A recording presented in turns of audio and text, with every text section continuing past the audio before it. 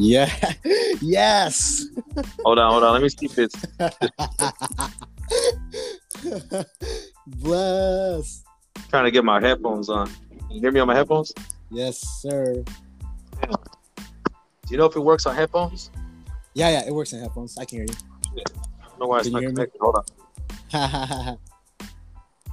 Trying to go on my headset. Okay, I got you. Yes, ladies and gents, this is MD Yeah. Podcast. What up? This is MD Podcast. By the time you guys hear this, this will be on season 4, episode, I believe episode 15. All right, and before we get started, I just want to say when I started the show, it was really based on getting this artist on the show. Like the first people I wanted to get was Mic Bles and Bonnie Blue on the MD Podcast because my show is about highlighting my fellow artists who has like the spirit of the underdog, who keeps working and stay consistent. And this man right here, man, has been a close friend to me in my personal life, but also a close friend in the music industry. Like every now and then we need tough love. We need people to remind us who the fuck we are. So every time I forget who I am, this man right here, and that keeps me going, you know. This man right here has worked from the Ox 805, has worked with some of the illest MCs like Ras Kass, Chino XL, Rocka R Science, Planet Asia, Elda Sensei, has worked with MED, DJ Rome's, Big Twins, Chris Rivers, Pace One, has gone on tour with like Jeru Da Damaja, has gone on tour with the Beatnuts, you know what I'm saying? Has toured Europe, all right? Definitely has been making a mark in the Southern California underground scene, and has dropped some classics like Audiovox, all right? Classic albums like, there's so much, there's a new album coming out called God. And I don't want to miss the accolades.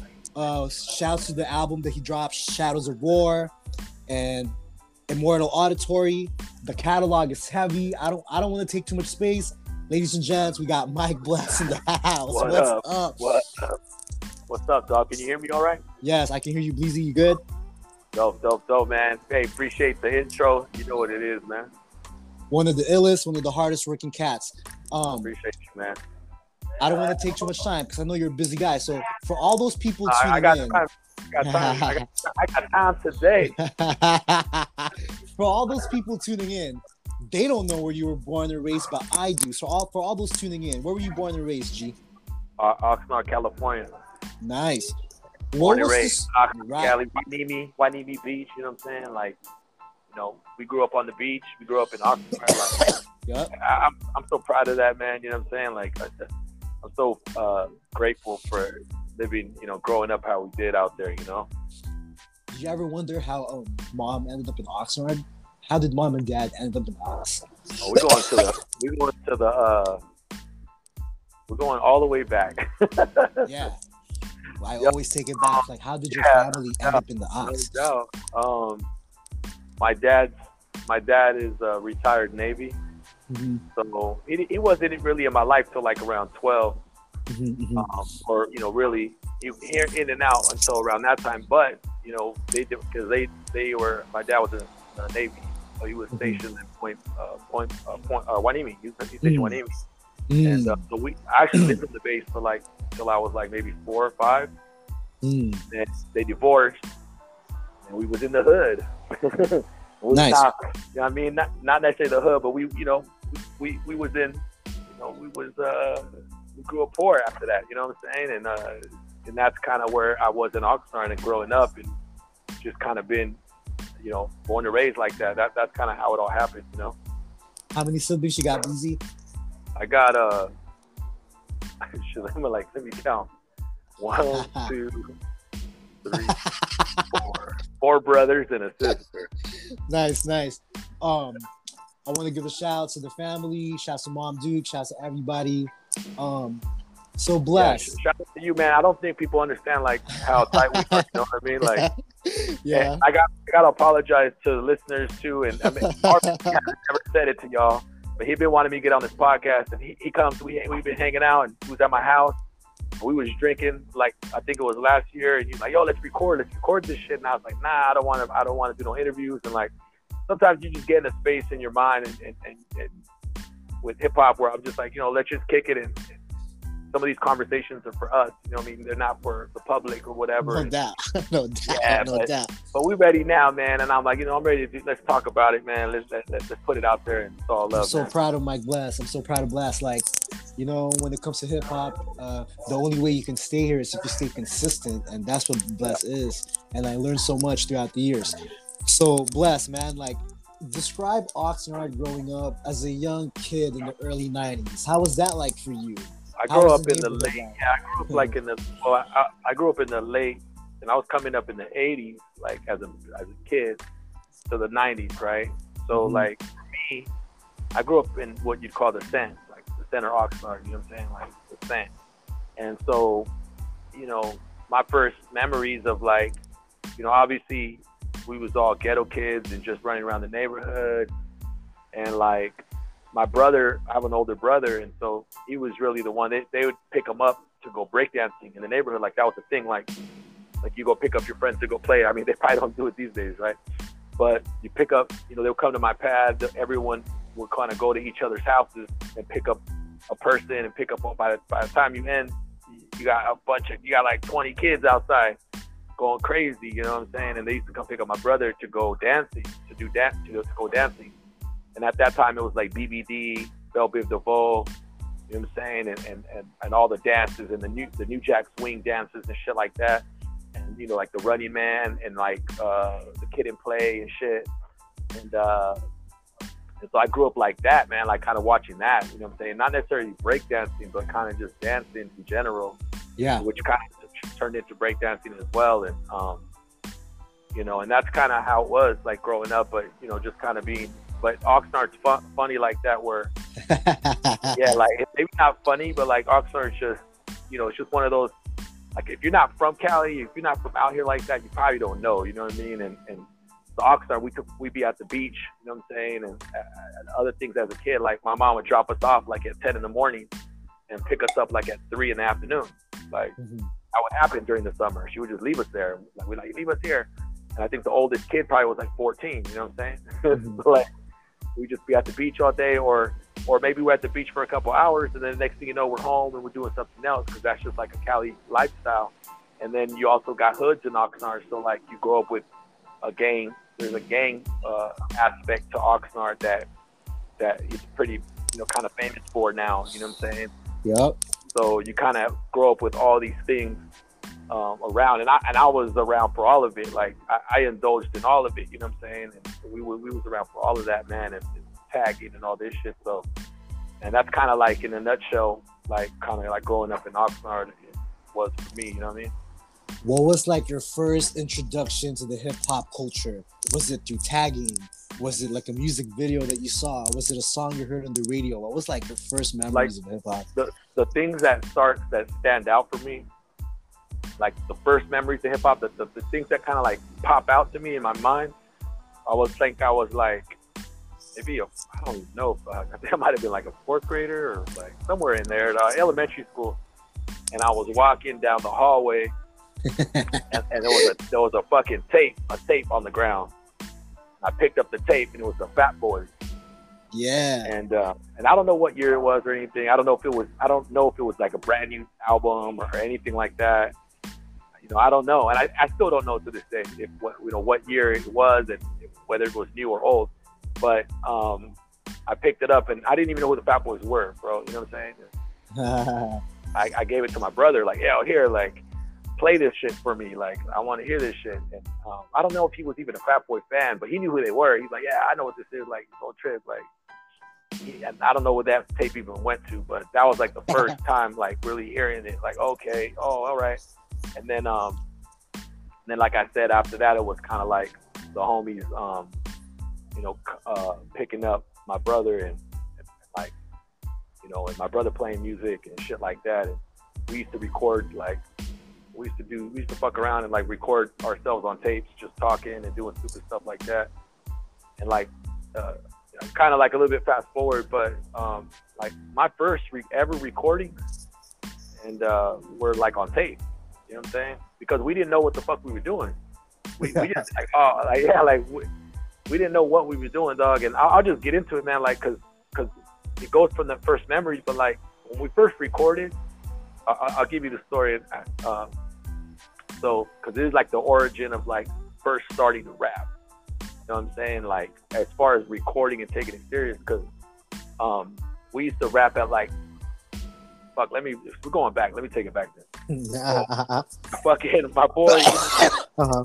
Fucking sci-fi, like he had family in New York. So he would come home with these tapes, and I wasn't thinking about rapping at all. Like I would just listen to hip hop, and it was just you just enjoying the music and the culture. But he was trying to rap and shit. Like he had these cousins in New York, and he would come home they would send him tapes and stuff, like about mixes and shit that was going on in New York. And so I'd go hang out at his crib.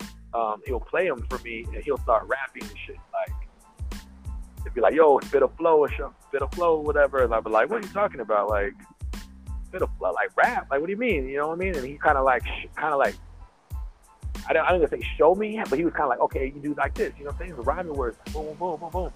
And so we started freestyling together. You know, like from zero. You know, just freestyling to these tapes. And how old were you, Bless? How old were you? I was in like in junior high to like freshman year in high school. Nice. Yeah, like junior high, like eighth grade and shit. And nice. Yeah, it was really the summer of my 7th grade. Yeah.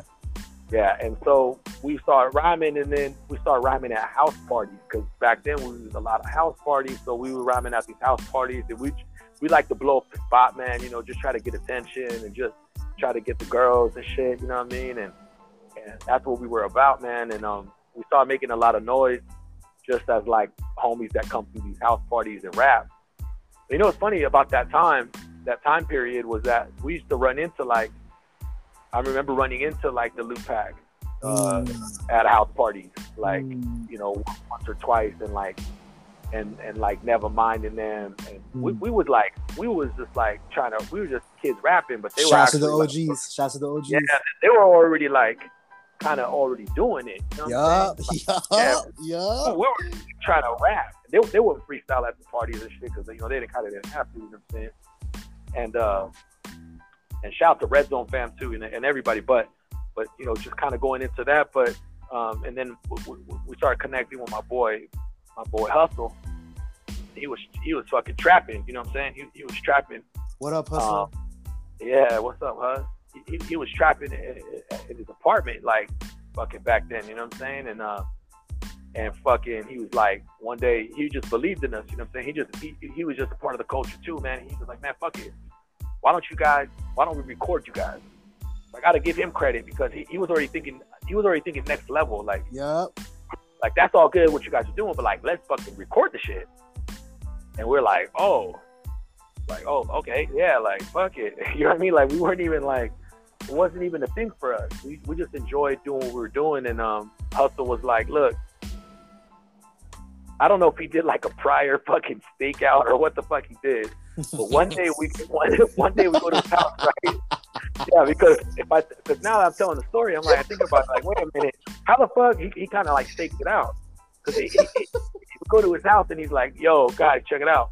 There's this fucking you know what? Now I know. He was trying to get one of his customers and shit to like go do this shit. Like, basically go steal a dual tape cassette recorder. You know what I'm saying? Like tape A and tape B, you know what I'm saying? Yeah. Like, yeah, and he was trying to get one of his fucking cronies to go do that shit. One of the goons? Yeah, one of his goons to do that shit. And, you know, there was like, no one was down to do it. And so what happened was, he was like, look, at the end of the day, I'm trying to get this shit to record you guys. So why don't you guys go get it, right? And I'll pay you for it, right? But you guys it's gonna be here with me, but it's kind of be like yours anyways. Like, I'll just give you $50 or whatever, and like, but y'all could keep it here or whatever. But I'll pay you to go do it, and that way we have it here, like, you know, at like our studio or whatever. He's like, yo, look, you walk in to the left, Yeah, he had it staked out right to the left. When you walk in to the left, it's right there.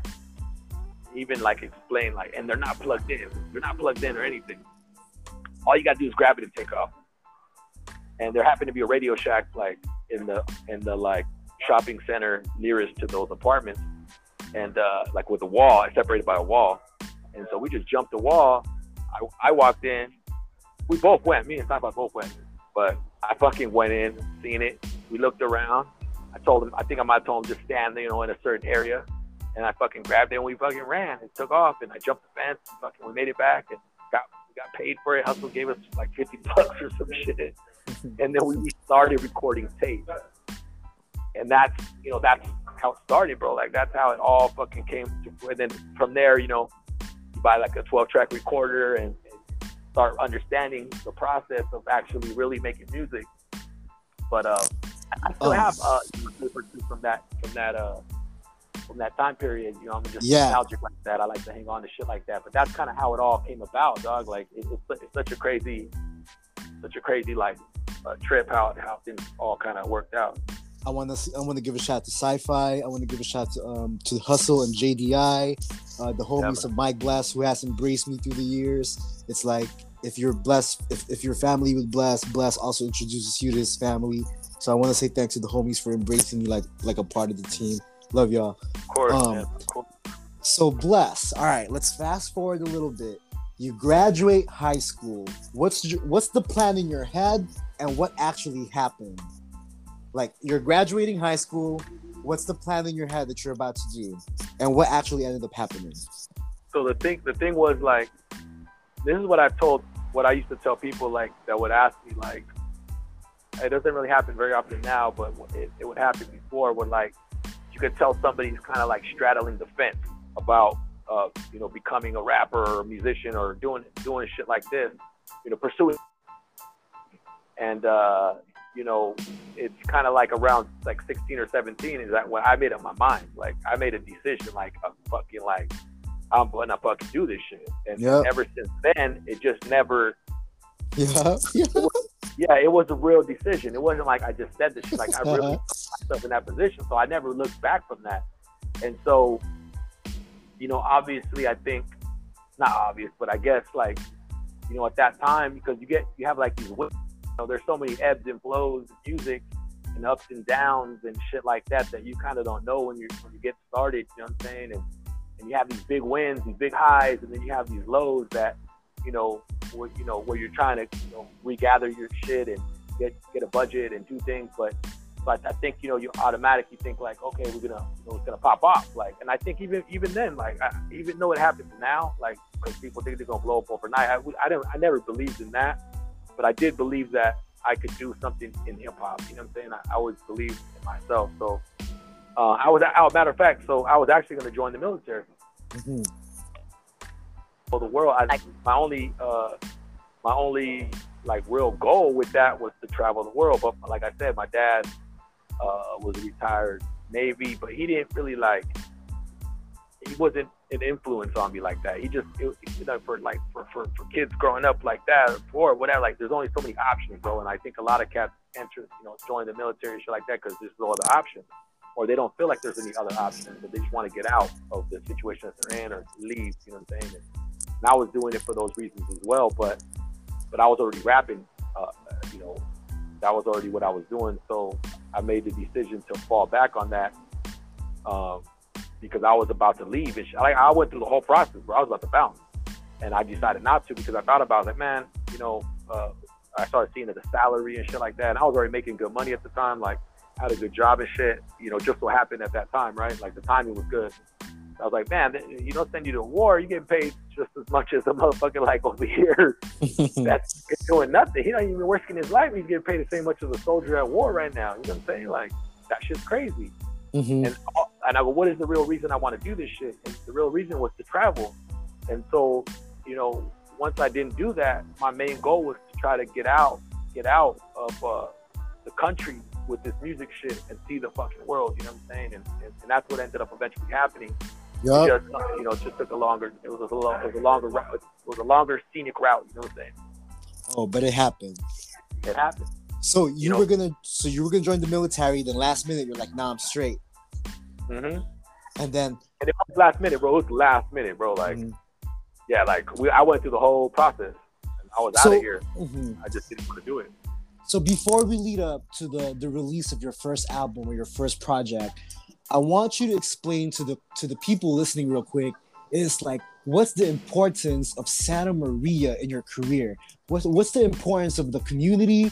What's the importance of the city in your career? And like, let's talk about that real quick before we get into your first album. No, I'm glad that you mentioned that because you know me, and I think this last year, we did the all the smoke show up there, and it was in Santa Maria, and everyone showed out, and I get crazy love out there, and I think there was a lot of people there that didn't understand that, and because Santa Maria and Lompoc, that whole area has always showed me love, like I'm local, like I was from there, you know what I'm saying? and which is love, bro, but it's mad love, like, and I love them dudes out there, and then everybody that shows love out there. And so what happened was, right up until that point, you remember I was saying about hustle and getting the dual tape recorder and all that, right? So we were started making music with Hustle. You know, he was kind of like an engineer or whatever. And so he was making the music, and then he ended up leaving to Santa Maria. Yeah. Saying because his family situation, you know, got him to go to Santa Maria. Yeah. So when he was up there, I started going up there with him, and we were still making music. Not making music in Santa Maria. So I would drive up to Santa Maria or take the train or the bus and be out there and make music. I'll spend a weekend over there. Then I actually moved in. Hustle just said, fuck it, just move over here. I moved to Santa Maria early on, and we were making music, and like when we got there, the shit that was like kind of, I think at that time it was like still going on, or was kind of like ending already, was like Triple C and like Central Coast Click, and like some of the other like I guess you would call it Latin rap, right? That Santa Maria is known for that, and those cats already had kind of blown up, and we kind of were we kind of were just at Hustle spot cooking up hip hop, cooking up boom bap shit, and no one really knew that. But you know, the scene at that time when we got there, when we were there for a while, was kind of dying out as far as like they weren't really making any noise out there, and like we kind of brought in the boom bap and the hip hop to Santa Maria. We started doing an event called we called it the Battleground. Yeah. And it was just like this free event. This is kind of like a long story because I was there for a few years and we did a little shows here and there. But what really the relationship I think really kind of came full circle is when we started putting on our own big event, or like our own event in Santa Maria, when we started really being looked at as like, damn, you know, these guys are creating a scene here for like boom bap and like, you know, underground hip hop. And we started cultivating that scene in Santa Maria early, when prior to us it was more of like a rap scene, more of like a Latin rap type scene. And so we were the ones that kind of brought the boom bap hip hop to Santa Maria and kind of pioneered it over there. So now, and we did the Battleground show, we would plug into we're doing some straight, like, I guess New York shit, you know what I'm saying? And we plug in wires to the bathroom at the park. Yeah. We plug in all kind of extension cords, and we run them all the way like to this other fucking hill, and then like run speakers and a DJ system there. And shout out to DJ Greenleaf, because, you know, at that time, everyone was trying to charge us to go DJ there. And we were like, bro, this shit's for free. We're just doing it at the park. But none of the DJs wanted to do that shit. Like, they're like, nah, we want to charge. And we're like, we didn't get it. But, you know, now I look back, they probably didn't respect us, you know what I'm saying? Or they probably didn't know, you know what I mean? They didn't know us like that. So they weren't doing us any favors, you know what I'm saying? And then I was at a radio show in San Luis Obispo, and the DJ guest for that day, I was the rapper guest, there was a DJ guest, his name was DJ Greenleaf. And he was there by himself and shit, and he was like, yo, what's up with you, man? And like, we just connected, and we invited him to come DJ this shit, and Greenleaf started DJing that event for free when nobody wanted to. And so it became me, Hustle, and Greenleaf really popping that off. And we used to even go like spend $20-$40 for like chicken and have our homies that like to barbecue, and we'll give away free tri-tip and shit to the people. And so that's really kind of like how that popped off. But you know, I don't think it was just that event. It was like everything that we had done up to that point. And then for cats that don't know, like Hustle also later in the later years, Hustle had a TV show out there, like a, what do you call it? Like a local closed caption TV show or whatever. Kind of like how D-Tragic used to have 805 Hip Hop. Yeah. In Oxnard, in Ventura County.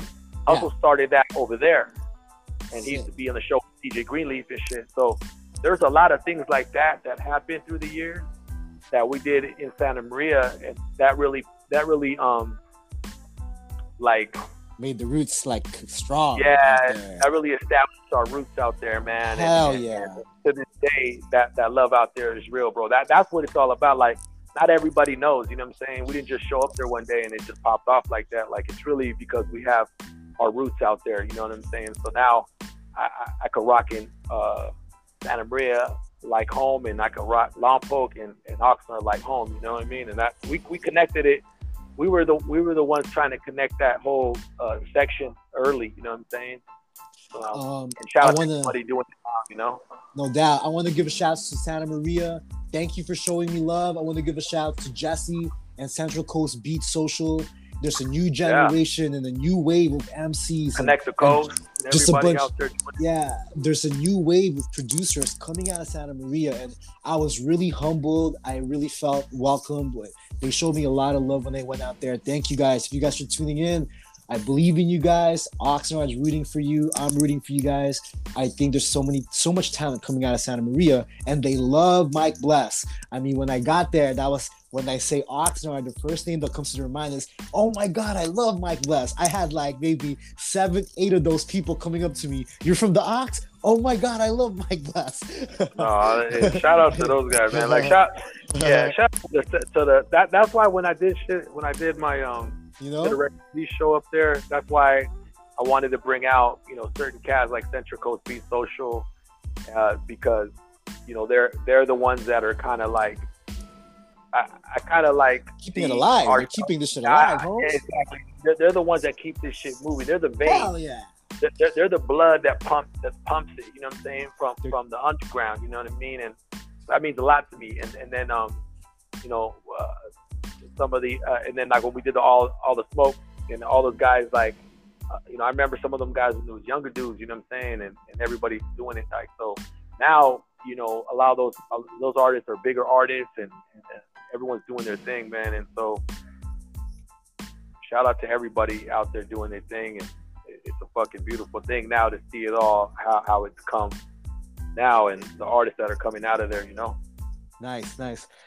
Yo, man, shout out to Jesse, dude. Thank you for keeping it alive out there. And all right, so Bles, what memories come to your mind making the first album? What was your first album called, and what are the memories that come to your mind when you look making the first album? It was called The Legacy, and the reason we called it that, I think I named it. We released it in 2004, but I had some of those songs a couple years prior to that. Okay, cool, dope. But I called it The Legacy because at the time, my thoughts about myself in music was like, I want to create a legacy. I want to create something that's long standing. I want to be a legend. I want to. So what are the? So the main thing that came to my mind when you asked that, because I don't think no one's ever asked that. When the main thing that comes to my mind is how it's recorded. Because back then we were still really fucking like analog as fuck. Like we were dinosaurs. We didn't know how to do the shit. So we couldn't program the beat. We couldn't program anything. So I would have to do the whole song in one take. We didn't do no punches. You know what I mean? Yeah. It, Yeah, so yeah, I gotta get the verse yeah. in one take. No, Yeah. the whole song. One take. MDZ, The- one take, Bleezy. The The whole joint. record, bro. Yeah, if you listen to the Legacy, the single for that album, there's a few other ones, but that's the more known one. That song is one take. And I used to have to do another take because I used to be like, well, when you got to the hook, you got too hyped. So like the song would start out like chill, and then by the end of the song, I'm super hyped. He's like, yo, you gotta stay at a level the whole record because it's gonna sound weird. Right. You're going from this level, and at the end, you're like super rocking, like like relax. Like you gotta fucking go through the whole record at a single pace. And so, and actually, that ended up being like one of the reasons I started getting good at doing live shows because I used to know the songs because I used to fucking have to do them all the way through. Yeah. So that's really what doing my first album kind of reminded me of. But and other than that, it's just that time period of like the process of making an album, the process of making the artwork, the process of going and buying basically we're operating like an independent label and we don't even really know it. You know what I'm saying? We just kind of like, oh, we didn't do this shit ourselves. And that was kind of like our attitude from the beginning, because there's always like you said, the underdog attitude, you know what I'm saying? Like nobody is really looking out for you. And even to this day, dog, that's just like how you got to operate. You know what I'm saying? A lot of times the love isn't reciprocated. You know what I'm saying? Even though you might think it is, it's not. You feel me? And so I did a lot of shit ourselves. And that was kind of the beginning of, how I operated in this place now, because we didn't know how to do it. But we're on the job. Word up. Yeah. Yeah, Oxnard had to really get it out. Like nobody had this nothing. So I know that you have opened up for a lot of artists. Me and Mic Bles, man, like we've done so many shows with so many people. And give me top 3 legendary shows you did open up for. Like top 3 that you won't forget. And I'll give you mine after this. What's yours? Oh, top 3 opening shows? Yeah, that you share the stages with some legendary acts. What would be your top 3? Okay, so I'm gonna try to. Okay, because when I was on tour with the Beatnuts, right? So that puts 3 in there total automatically. But I'll just save. I'll just pick one, and then I'll pick another one from another place. Okay. So let's say there was a show. Okay, so I'll start with this one, and there's actually footage of this online, so you can see this shit. Like you can see a clip of it. So I did a tour with the Beatnuts, right? Okay. So it was like 16 shows or something crazy like that. This was the last show on the tour. It was in Madrid, Spain. And, it was a lot of hype on that show. The show sold out. It was sold out. Capacity was like a theater size. You know what I'm saying? Probably like theater size. It was a big boy show, one of the big ones. We was on the co-headlining, you know what I mean? It's a big boy show. It's a big boy show, you know what I mean? That's how I gotta explain it. It's not one of the small boy shows, it's a big boy show. You know what I mean? Okay. Oh, big boy show, bro. Go. There's not a lot of them floating around. You gotta do the show. So we came out and I fucking came out and rocked that bitch, bro. It was a nice show on the tour, you know what I mean? And so how epic was that, you know what I mean? And you could see it online somewhere up on the YouTube. What will be your next? And then the next one, you said just shows in general? Yeah, like I would say like the top 3 artists that you opened up for or shared opened up for okay. Or share the stage with, top 3. If I'm talking about opening shows, because I gotta mention that All the Smoke show in Santa Maria recently, that shit was live as fuck. Like, yeah, it was recently, and they showed out for me that day. Like, bro, that was fucking epic. Yeah. So I would mention Santa Maria, but if you're talking about opening shows, one of the shows that comes to my mind that I've spoke on before was opening up for Digital Underground. Ooh, where was this? Barbara. Santa Barbara. What year was this, Wes? 2010, I think. Nice. Oh, 2008, like maybe 2008, maybe. So, somewhere in there. 8 or 10. Because when homie died, I like rest in peace. I had to fucking go back and like remember like what date, what year was that? What do I have from that show? Because it was so memorable to me. Wow, rest in peace, Shock. I'm trying to think back. Yeah, Shock G. Because like I came out right and like we rocked it, dog. Like no doubt. And like I thought we murdered this shit, right? In my mind. And then they came out and like just took that shit to outer space, bro. I thought I took it out of the earth. They took that. I thought I took it up. I thought I turned it up. You know what I'm saying? They took it to outer space. So we had rocking, but I'll never forget that because we was kicking it and like just watching them perform, and you know what I mean. It was just one of those memorable nights, bro. You know what I'm saying? And so that one always sticks out to me. You know, we did KRS-One. That one sticks out. Oh, you know which one actually, which is kind of like, and I'm just kind of rattling it off my head. I'm trying to think, but we did a show opening up for Little Kim. What? Where? Yeah, out of all people, like in San Luis Obispo. No shit. Yeah. What year was this? Yeah, that was actually like surprisingly very fucking dope show, man. Like I don't know, like I think, you know, there's just this conception about, you know, I don't know because it's Little Kim. I don't know, bro, but she fucking murdered this shit. We came out, we murdered it. Like it was just a fucking memorable night, man. And ever since then, I just have this different outlook about Little Kim and all that shit. Just because watching her perform and being a part of that show, it just kind of gave me a new respect for her because I hadn't known it. You didn't see it, so you don't kind of know until you fucking see it and you're there. You're like, oh, okay. Like, damn, yeah, she's the queen bee for a reason, for real. Seriously. So, Bless, let's talk about your time in Europe. I know you've done like maybe three runs in Europe already, right? Like 3 tours out there. Out of all the tours that you did, like which one was the most memorable? If you had to pick, is it the first time, second time, or third time around? I mean, it has to be the Beatnuts World Tour. Yeah. Because we was, you know, it was kind of like everything that I had done from everything I had told you on this interview kind of culminated to that moment. You know? Yeah. It all kind of transpired to that fucking pinnacle.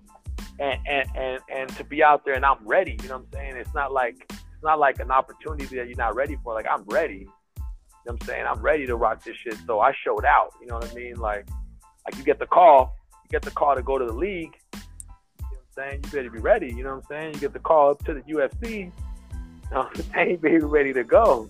Yeah. So that's kind of like how it was, you know what I mean? And we was ready, dog. All that shit kind of culminated to that moment. And so, you know, rocking every night and shit like that. And you know, and probably the other thing would probably be the first trip because that was our first time ever in Europe.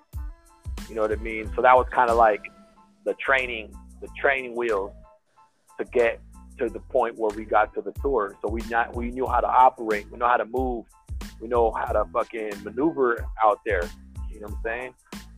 And we kind of learned on our own fucking dime and our own process just because we were hungry to be out there and representing, you know. Now, out of all the artists you've worked with, I know you've worked with like some big name artists. What was like some of your memorable sessions as far as like recording sessions with the artists? Like, what are some of the stories you got? Like, you know, just times you'll never forget. Like, wow, I can't believe I made a song with this cat. You know, like. Yeah, I mean, nowadays it's hard to get the sessions in like that. I'd be honest. Yeah. Because a lot of people are just sending them in. But you know, one of the ones had to be Ras Kass, bro, because he's like, you know, he's one of the top 50 MCs of all time. Oh, yeah. You know what I mean? So like, if you fucking on a record, like if you on a record with him and you're holding your own, then shit, that's legendary shit. You know what I mean? Because somebody like Ras Kass is like, like I said, top 50 MCs of all time, considered in most people's books. So, you know, you got to respect that shit. And we were able to make a joint that live on forever, bro. And it's not, you know, I was proud of that joint when we made it. You know what I mean? Like, and it's pay homage, and it was really kind of like really represented what it was supposed to, dog. Like, so I'm really proud of that song specifically. Nice. Like, other than that, like Chino Excel, he bodied his shit though. Like, I asked him for like I asked him for 16. He sent me 32 bars or something like. And so like he just bodied the shit. So like, yo, peace. Shout out to Chino. So shout out to Chino XL. Yeah, bro. It's always love when I see him and everything. So, you know, those were like the first two that kind of like set it off or whatever. You know what I'm saying? And then also being on a track with Planet Asia, kind of like the same vibe, because those guys are pillars of lyricism and hip hop. I mean, those three guys alone, like that's like, fuck, come on. I mean, how many other cats can you put up there? There's only a few select a handful of real top tier lyricists like that. So, you know, and that's kind of why I was trying to do records with those guys. You know what I mean? Because you want to see where you're at. You want, you know, I believe I can fucking hold my ground, and I can spit those bars with top cats. You know what I'm saying? I'm from where I'm from in Oxnard, bro. You know what I'm saying? I'm a ghetto kid too. We out here doing what the fuck we gotta do, but I could spit. You know what I mean? And that was just kind of like me, kind of wanting to be out there and showing what I could do next to, you know, hip hop elite and the top tier lyricists. You know what I mean? And so that's why I kind of did that on my album, the Immortal Auditory. But you know, other than that, some sessions we used to do, like when we used to record in Hustle Studio in Santa Maria, when he had a few studios out there. We used to just have crazy ass sessions. You know what I'm saying? And I just remember like wanting to record before I got drunk and shit. Like, cause we'd be drinking and then we're like, oh, we got to record these verses before like I take another shot of this shit. You know what I mean? And then having to record the next day, like, all right, dog, like the verse was tight, but the way, like, nah, you was drinking too much, dog. Like, you got to run that back. So like just sessions like that, and those are kind of like the studio sessions I kind of miss sometimes, because we don't out professional. You know what I mean? Like, I go to the studio with a purpose and record, but back when we was recording, sometimes we'd just be hanging out, and then we would come up with songs on the spot, on location, just kicking it. You know what I mean? Like talking how we're talking, having some beers, chilling, and with people over, and then we just playing beats, and then, you know, one thing leads to another, and we got songs. We do like 2 or 3 songs. Like, those are the type of sessions that I kind of miss these days, because nowadays we get down to business. Amen. Yeah, you know. So. Amen. Bless, I know that the catalog is deep. You know what I'm saying? There's a lot of albums in the catalog. My personal favorite is Audiovox. When around that time that album was dropping, I was around Mic Bles a lot.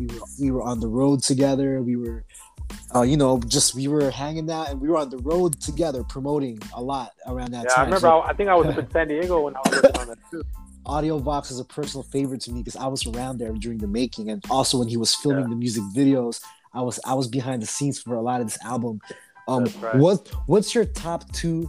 I would say, what's like the top 2 definite Mic Bles albums that the fans gotta hear? Like, to describe Mic Bles, y'all gotta hear this shit.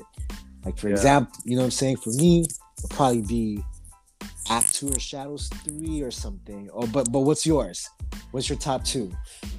Audiovox for sure, bro. Yeah, I was gonna say Audiovox number 1. That's number 1. Like, yeah, I gotta mention too, like that album was like in a couple people's top 10 albums for that year, bro. Yep. Like, that shit made it to that level. Like, it was the top 10 album for, like, it got on a few people's list. So like, and I'm proud of that shit. You know what I mean? And so that definitely crazy. Yeah, because I finally was able to put together the album that I wanted to, with top production, top engineering, DJ Rome's. That's the album that I got with DJ Rome's on. Like, when he started doing my recording and engineering. So like, that was like, I finally was able to match my production level with the skill level.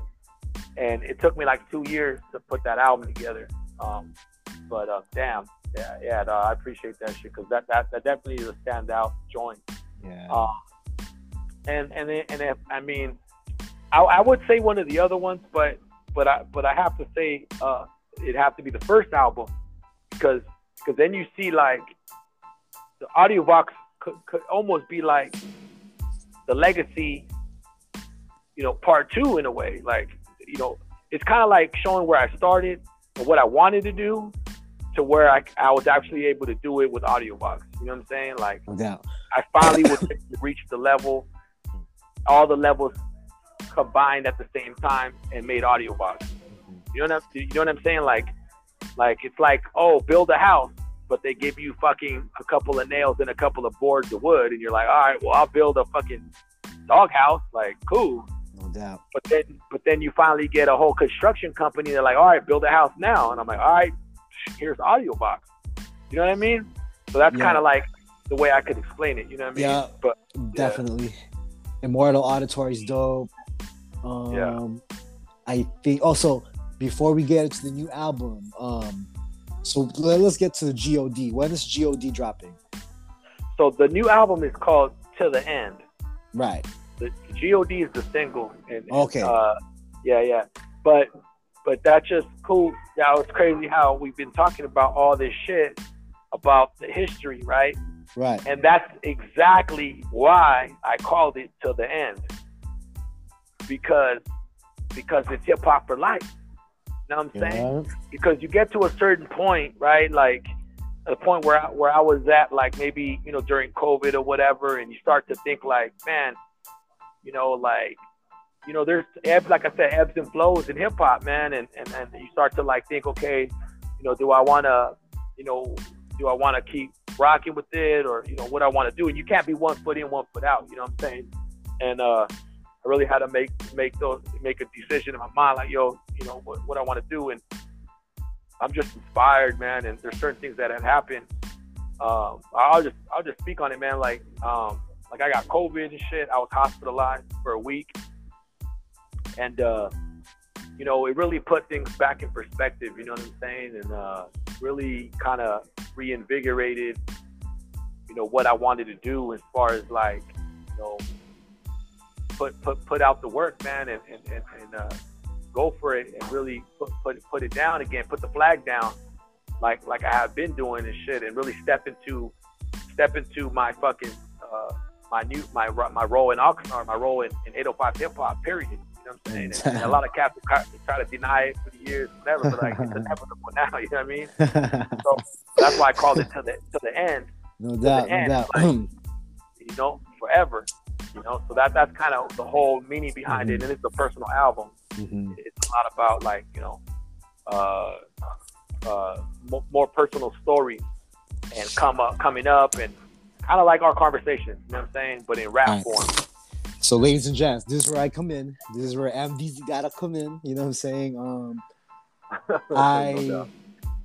I definitely have been hearing about Mic Bles since I was in college, and I think I met him around 2008, 2009, somewhere around there. And I remember D Tragic booking me and Mic Bles for the same show one night, right? So one night, D Tragic books me and Mic Bles for a show. So D Tragic schedules a rehearsal time for his show. So he wanted us to go to his house. He wanted us to go to the set.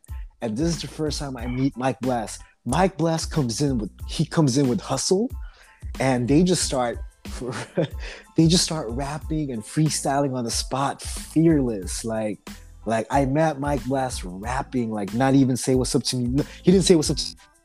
He came in there and just started rhyming, and I was like crazy. And I don't even remember that. And from there, me and Mic Bles kept in touch. He said, I go, yo, man, I live in Orange County right now, but let's keep in touch. Yeah, for sure.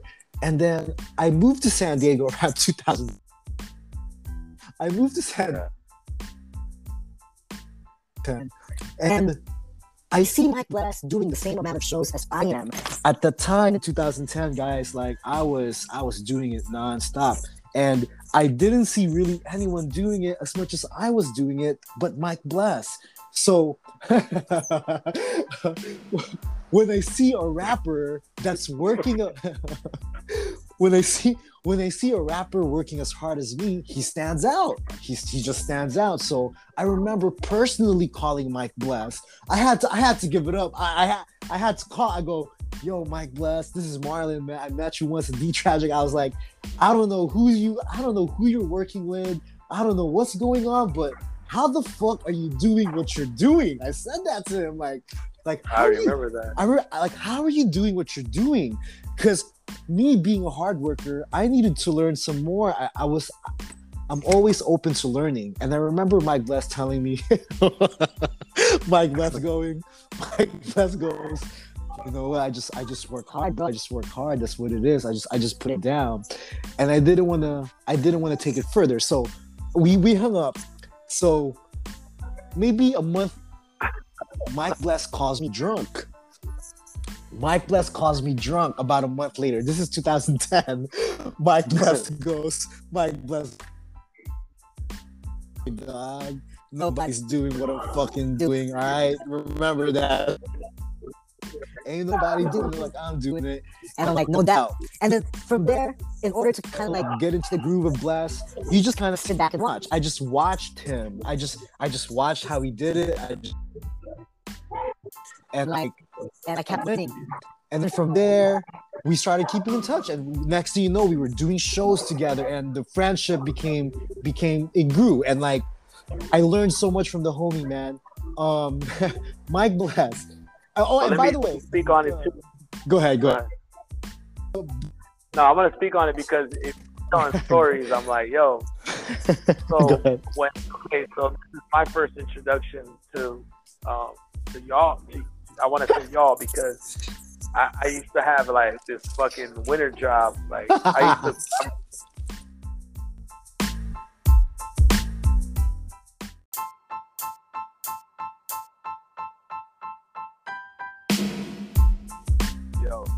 Yo, Bess. All right, you good? You guys can keep going. Yeah. So check it. So I was working a winter job, right? So like it's just a testament to like what you were saying. I was hustling, bro. Like I was working like mad jobs and shit like that, right? And so one of the guys I was working with, you know, we started talking or whatever. One thing kind of led to another thing, and then he fucking like, yo, you rap or whatever. Like I make music too, or whatever. He hands me a CD. And it's the fucking Salty Peanuts fucking CD. Yeah. And I'm like, oh shit.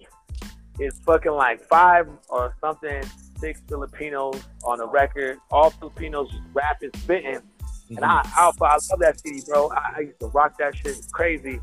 And like it was so fucking raw. You know what I'm saying? Like raw, it's raw in the rap, but also raw in the quality. Yeah. But like that was alright though, because listen to my origin story. You know what I'm saying? I came from the same shit, so I understood it. Like these cats are using whatever the fuck they got to put this recording on CD. But I appreciated that shit, and I actually like. It was like I found a gem. Like it was kind of like I found something like a rare fucking artifact. You know what I'm saying? Like damn, hell yeah, all Filipinos. And like I said, I grew up. You know, I had Filipino homies growing up. You know what I'm saying? I resonated with the shit, bro, and it was just one of those things. And so when I met you, and I heard you rapping, I remember I recognized your voice because the Salty Peas, like everybody kind of had a distinct voice, like when you got the album, and I remember that like everyone kind of sounded different. Like, oh, that guy was your voice, you know what I mean?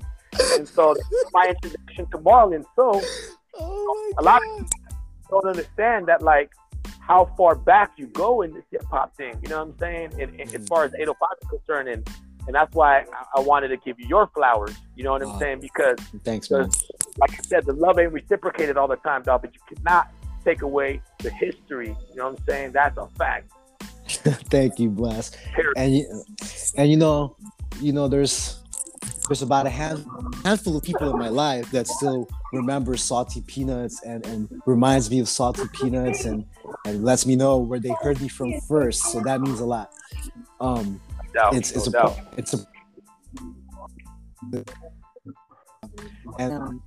my genesis. It's my beginning. So let me ask,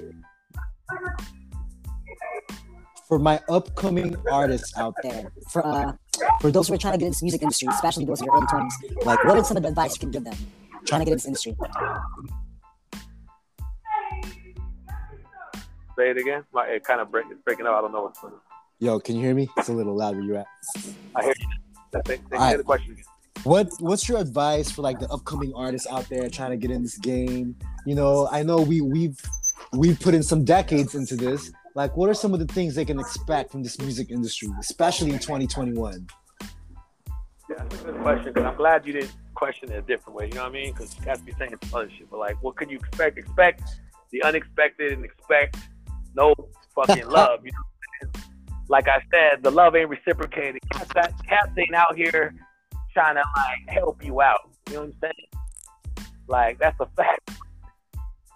There will be those cats that come around and actually got love for you and actually are friends in the business, in the game. You know what I'm saying? Like, I have a few that I could mention that I consider homies in the game. You know what I'm saying? But majority of the time, you know, it's like, you know, cats is just trying to look out for their best interest, or, you know, and the love isn't reciprocated necessarily. So, you know, but sometimes you got to operate with, you know, with moving forward. You know, fuck it. You know what I mean? Like, it is what it is. I'm going to show love regardless. But sometimes you got to fucking fall back to humble and really just be like, yo, it is what it is. And I think a lot of people don't like that. Don't like when you go against the grain and you disrupt the process, you disrupt the moment, you know what I mean? And when you do that, you know what I'm saying? But sometimes you gotta be out here, you gotta do it, you know what I mean? And sometimes that's necessary, because you're gonna reach a certain level where, hey, I'm out here doing it. So I would say that. So just be careful for the pitfalls, and just don't trust it. Just don't trust everybody. Don't want, but just be aware, you know what I mean? Not everyone's out here now, you know? And to all those tuning in, ladies and gents, especially the younger generation, if you're listening to Marlon D, and if you're listening to MD Pod, I'm gonna keep it as simple as this. You want to stay in this music business, you want to stay in this music industry, there's no other way around it but hard work. But by paying dues, you can't skip that. You can't skip the process. If you skip the process, guess what? It's gonna show. So that's what makes solid artists. Those who built this shit from the ground up, from the grassroots. Those that hone their skills and hone their stage show. Like, it takes years to hone this. It takes years to really build your voice and build a show and have a good show. So like, there's no other way around it but hard work. You can't skip it, man. That's all. I get asked every so often. I'd be like, yo, there is no secret sauce. There's no secret how I fucking went around the world. You know what I did? I bought a ticket up, and I went. That's what I did. Mm-hmm. That's where it started. You know what I mean? There's no secret sauce that's just gonna like get you up out of there. Like, you got to put the work in, period. That's a fact, bro. Word up. Amen. And let me ask you this. And ladies and gents, one of the things that stand out about Mic Bles is like the constant dropping of music videos. I think he's very consistent with that too. And what's the importance of the music video in 2021? I mean, it's everything. You can't drop you could drop an audio single, but it's really like, people need to see it. It's everything be visual. I think, you know, in my opinion, like, you know, the way people consume shit now, it's like would you rather, like, I listen to music, when I listen to audio music, I'm not even, because I don't want to look at anything, because I'm like driving, I'm listening to like Pandora or some shit, or Spotify, but like, you know, the visual is just, it's all content, right? Everybody wants to, you gotta have content, you gotta have something out there. People want to see you, people want to see how it rocks. I just feel like it's important to have both. You know what I'm saying? So if you have a single, I still believe in pushing a single, one joint that's a standout joint.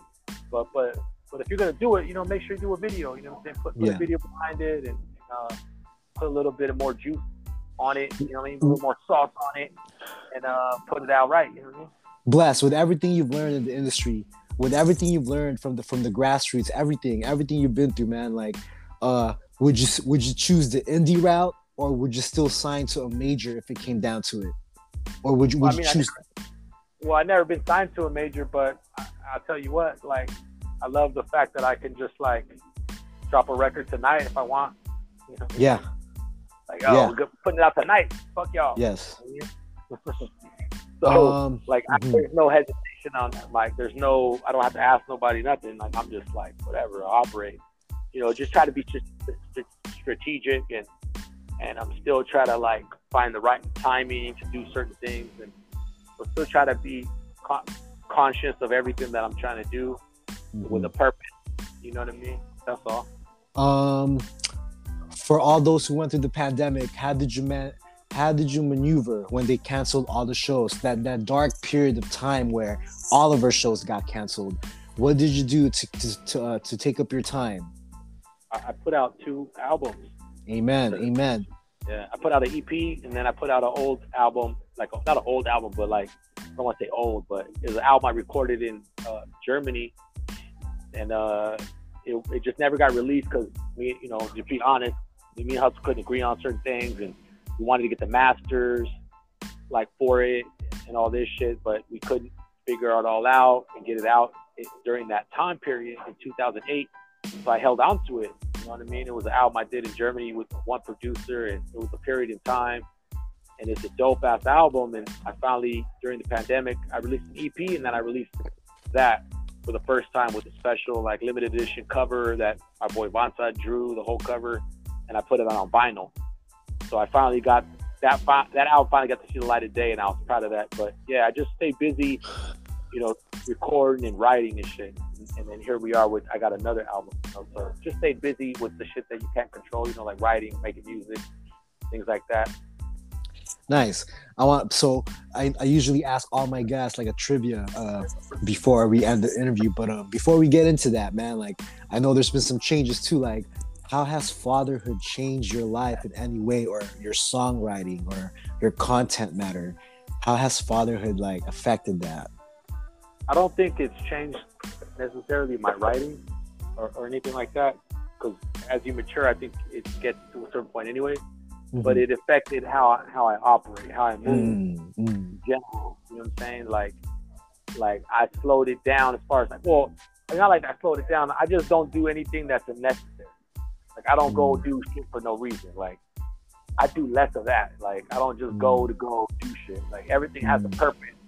You know what I'm saying? I move with intent, because I got 2 kids, you know what I'm saying? So I move with intent, I move with purpose. It's not reckless anymore, you know what I'm saying? So and actually it kind of it upped my music because I'm not out there doing shit. I'm not wasting time anymore. You know what I'm saying? I'm not where I had time to waste, like time to kill. Like, you have other shit to do now. Time is, with kids, time is sensitive, it's valuable, more valuable. Let's talk about the value of time. Let's talk about the concept of time in hip hop. A lot of rappers died these past couple years, man, through health issues or violence. Like, just these last couple years alone, what hip hop death affected you? Because I'm gonna tell you mine. Mine was DMX. I took that to the heart. Like, when DMX died, I was bummed out. But what was like some of the effect? Like, what fucked you up? There's a lot of MCs who died this year, dog. A couple years now. Which one fucked you up?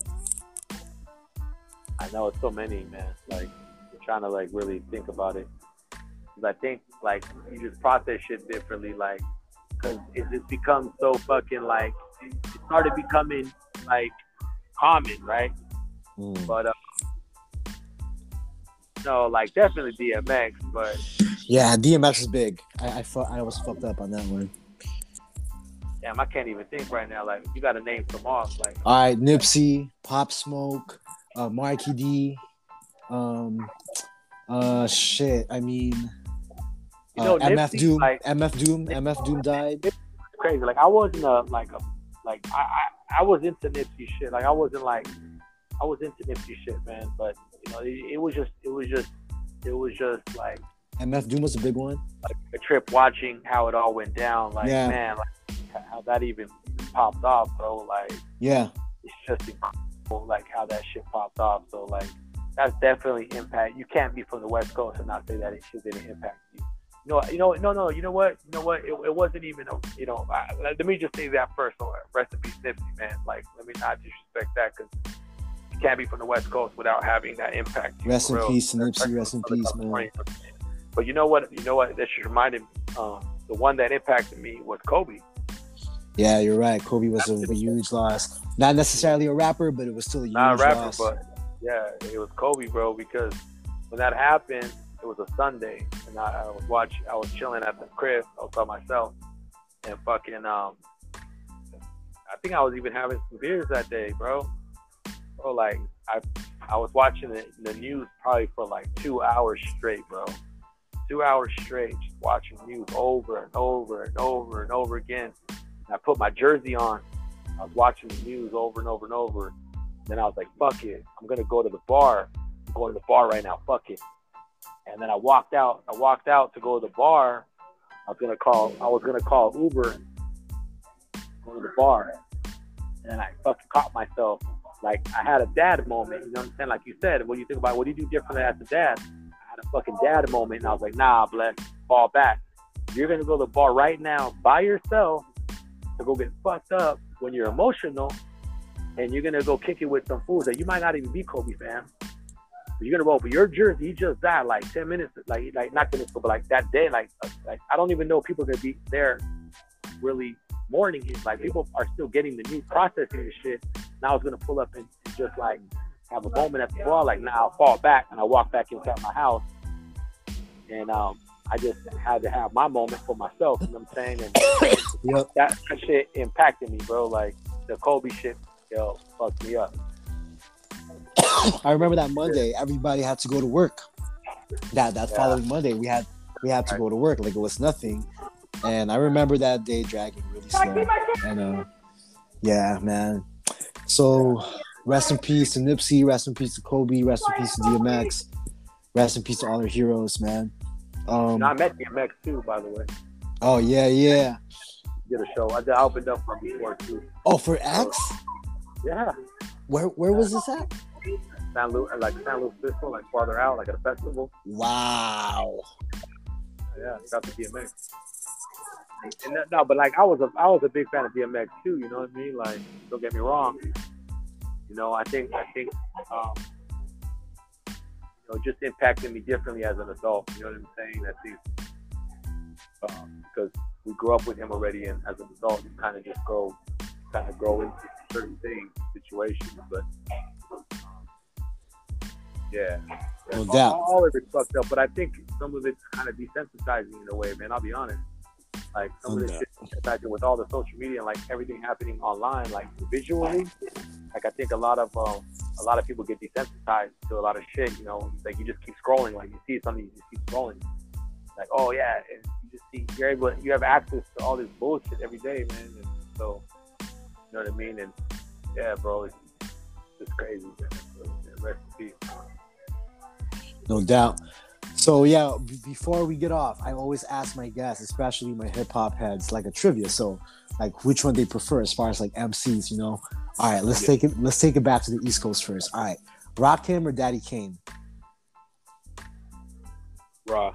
I mean, listen to some of my records.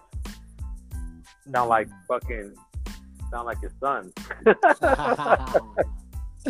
Nah, I'm definitely a pupil of the R. Yeah. Man, straight up. All right, Rakim or KRS? Why you gotta do that? Why you gotta use the same one? I just bigged them up. Well, you know, we got to put him up no, against like, KRS.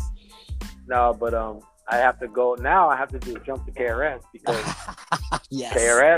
KRS was like, fuck. I've opened up for the Blast Master. You know what I'm saying? I've opened up for him and everything too, and that's another story in itself. I have stories about that, but about how that went down. But the Blast Master, man, like I could say like I learned a lot from him just by watching. You know what I'm saying? And if you want to know you want to know how to rock, you want to know how to rap, you want to know how to fucking do this MC shit. All you gotta do is look at Blast Master KRS-One the T-shirt.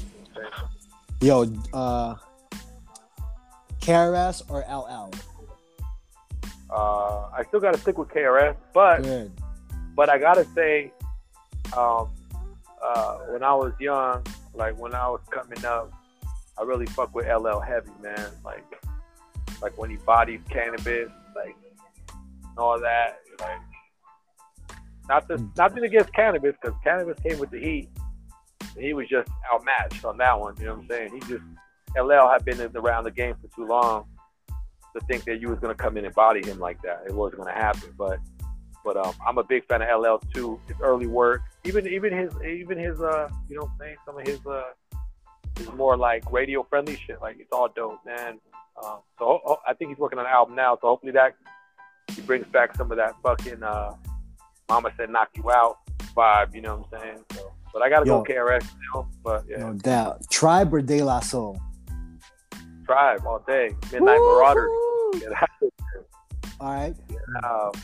DMX or Busta Rhymes?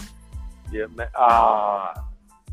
I'll say DMX because more of his albums impacted me. But fucking Instinction Level Event by fucking Busta. Woo. Fuck, that shit's fucking goat shit. All that right. album was fucking crazy. New York, Brooklyn, everybody, like, bro, that was crazy. I be that live motherfucker from the Flip No Squad. Bro, yo, top 3 MCs from the Wu-Tang. Who's your top 3 in Wu-Tang? Hold on, I gotta say Ghost. I gotta say Ray. Who? And Ghost and Ray. I would say Meth, but I can't lie. I was more into the RZA. Yeah. Coming up, because the RZA, I used to hear him freestyle. Bro, he'll come crazy with the fucking bars, man. Like his shit was so futuristic and like outer space, like crazy lyrics that I used to fuck with him tough, man. Like he's an Abbott, you know what I mean? And I used to fuck with him tough. Like if anything, I could swap maybe like I like Meth, but his style was, I didn't gravitate it towards as much as I like Ray, you know what I'm saying, and Ghost, you know, and then the RZA just had his own shit going on. It was crazy. Like, I gotta just give. No doubt. So let's see. G-Rap, Cool G-Rap, or Cool G-Rap or Big Pun? That's funny. Because G-Rap is the father of Big Pun. Exactly. Big Pun. That's Big Pun's fucking OG right there. You know what I'm saying? But I'm gonna leave it open like this. Look, and I got something to announce right now.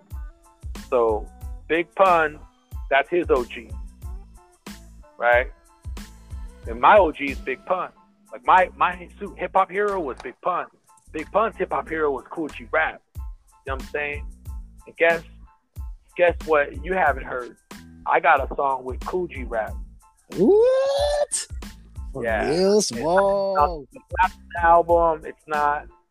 That one is like top secret. It's like in a vault somewhere that I don't want if it gets released. I just recorded it like a month ago. Yeah. What? Yeah, and I couldn't believe it, bro. When I listened to the record, my damn self, I had to play it for like 3 days just to absorb his verse. Like, goddamn, that's Cool G Rap. You know what I'm saying? And then finally, I came through and I felt like I bodied it. You know what I'm saying? So because I had to step up to the level. You know what I mean? But big pun for me, but I'm just the descendant of pun, and then you know what I mean? Like it's just the lineage, so I gotta say pun. But you know, above him, it's Cool G Rap anyway. So all right, let's take it to the all right, Jay-Z or Nas? Nas. Nice. All day. Most Def or Talib? Most. All right, Common or Most Def? Common. Radman or Method Man? I was a big fan of Common. Radman or Method Man? Man. All right, let's take it to production. Pete Rock or Primo? Primo. Whoa. All right, let's take it down south. All right. T.I. or Luda? T.I. or Luda. probably T.I. But Luda was out first, so like then you had to discover T.I. later. I don't really listen to neither one of them, but if I had to pick, I'd probably say T.I., I guess. Outkast or UGK? Outkast. Equipment now, that was crazy. All right, Scarface or Ice Cube? Scarface for me.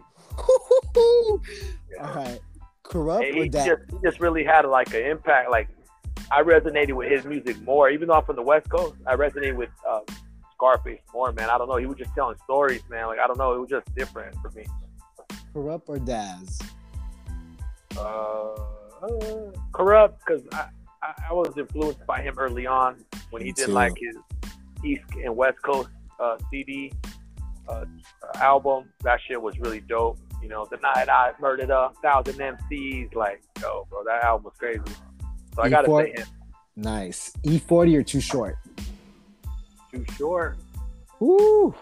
Album number 10, y'all. Yeah. Meek Mills or J. Cole? I'd say Jay. Meek didn't even come up with C, but it's all fucking hype and shit. But like, yeah, J. Cole. J. Cole not involved with all that extra shit. J. Cole or Kendrick? Kendrick. Ooh. Dope. All right, Schoolboy Q or J. Rock?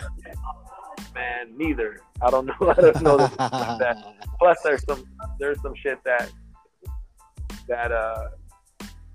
behind the scenes shit. You know what I mean? Like we've done a lot of shows, bro. So neither one. Blast, man. So let's talk about what's coming up for the remainder of 2021 and what can we expect from Mic Bles for 2022? What's up next? For the remainder of this year, I got shows lined up. Right now, I'm on a promo run for the new album. And it's gonna drop in January. The reason I put it there is just because it gives me time to kind of get ready and get everything I want prepared to really put together a dope like launch for everybody. So I got like 1, 2, 3.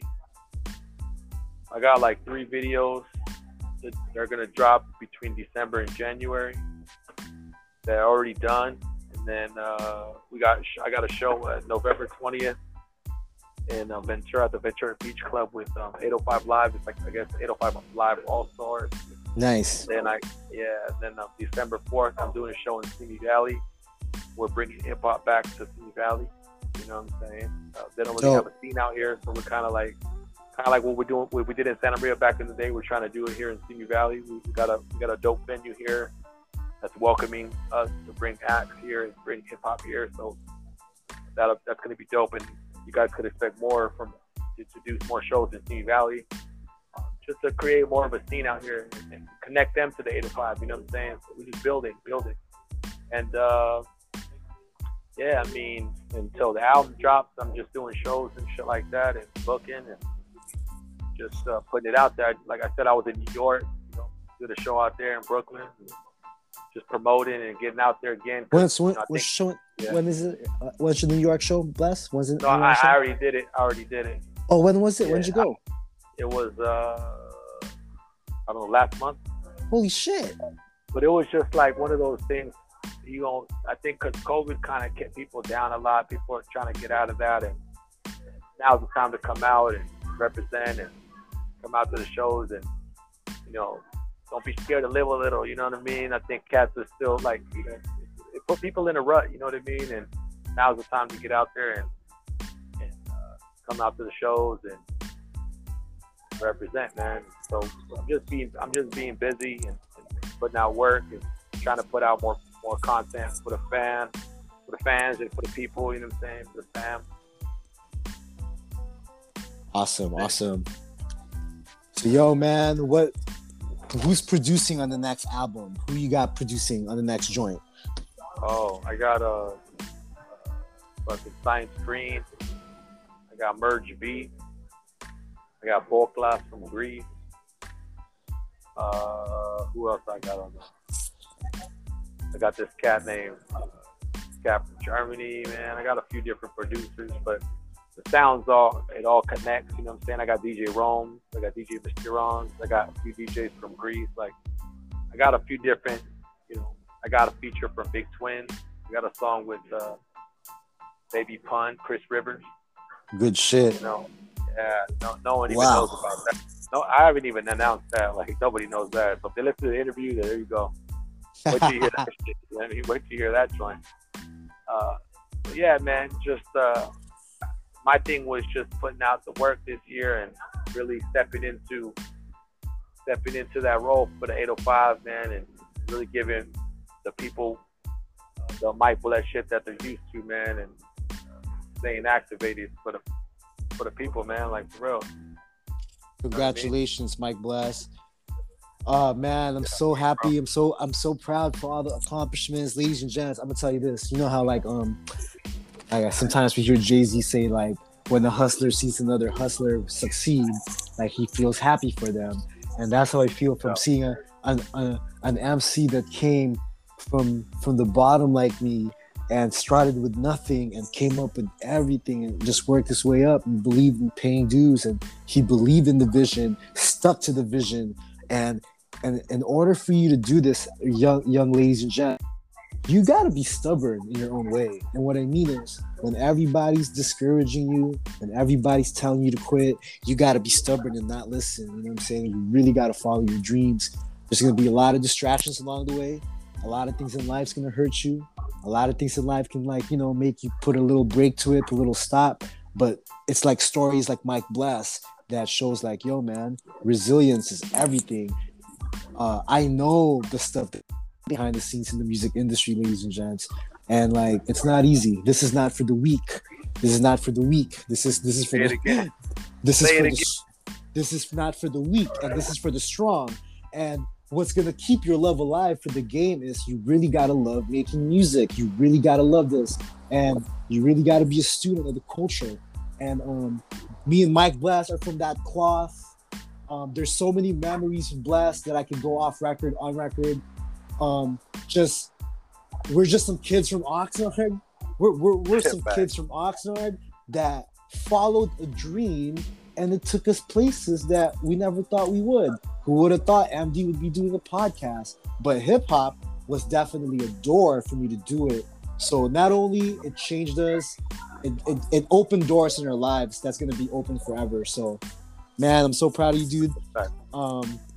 Ladies and gents, any other shouts, Bles? Any other shouts?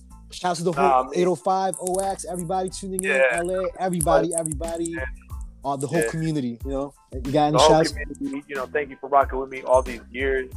You know, and you know, I've been some of my homies lately, man, and you know, there's a lot of love out there for me, man, and I really appreciate it. You know, when I was down too, like I got so much love, and you know, it was overwhelming. You know what I'm saying? But I appreciate it all, and that's why I'm here going 120 right now for the fans and for the homies and for the people that appreciate me and for my fam that's really pushing for me. So that's why I'm going 120% to make it happen.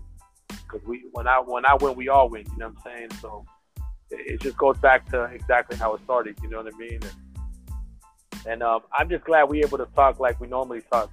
You know, this ain't no like I'm on an interview and nothing like that. Marlon already knows. So and this is me and Marlon having a conversation and all that. Like, so welcome to the convo. And for the record, ladies and gents, like, don't get it twisted. Like, you know, we update each other with everything. Like, I'm well updated with what's going on. and I know what's going on in the scene, and like just Mic Bles is just a good like friend to be in this industry with, because he lets me know what's up. He lets me know what I can expect. He lets me know the temperature of what I can expect, you know, and it's a good thing, because we always got to keep our ears to the streets and keep our ears to the game and how it's evolving. Like the hip hop industry is constantly evolving every 4 years. The way people consume music and hear music, it's changing.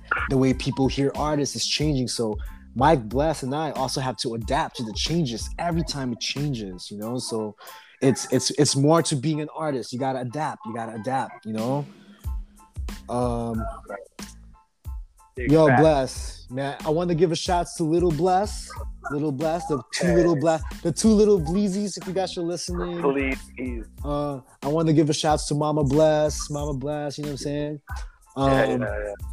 I love you, dog, and let me hit you on the text. Let me hit you on the text. Yo, ladies and gents, AMD podcast. You know what? I'm feeling the love. I'm thinking about dropping this shit for Thanksgiving, the Thanksgiving episode. You know what I'm saying? Hey, thanks for tuning in, everybody.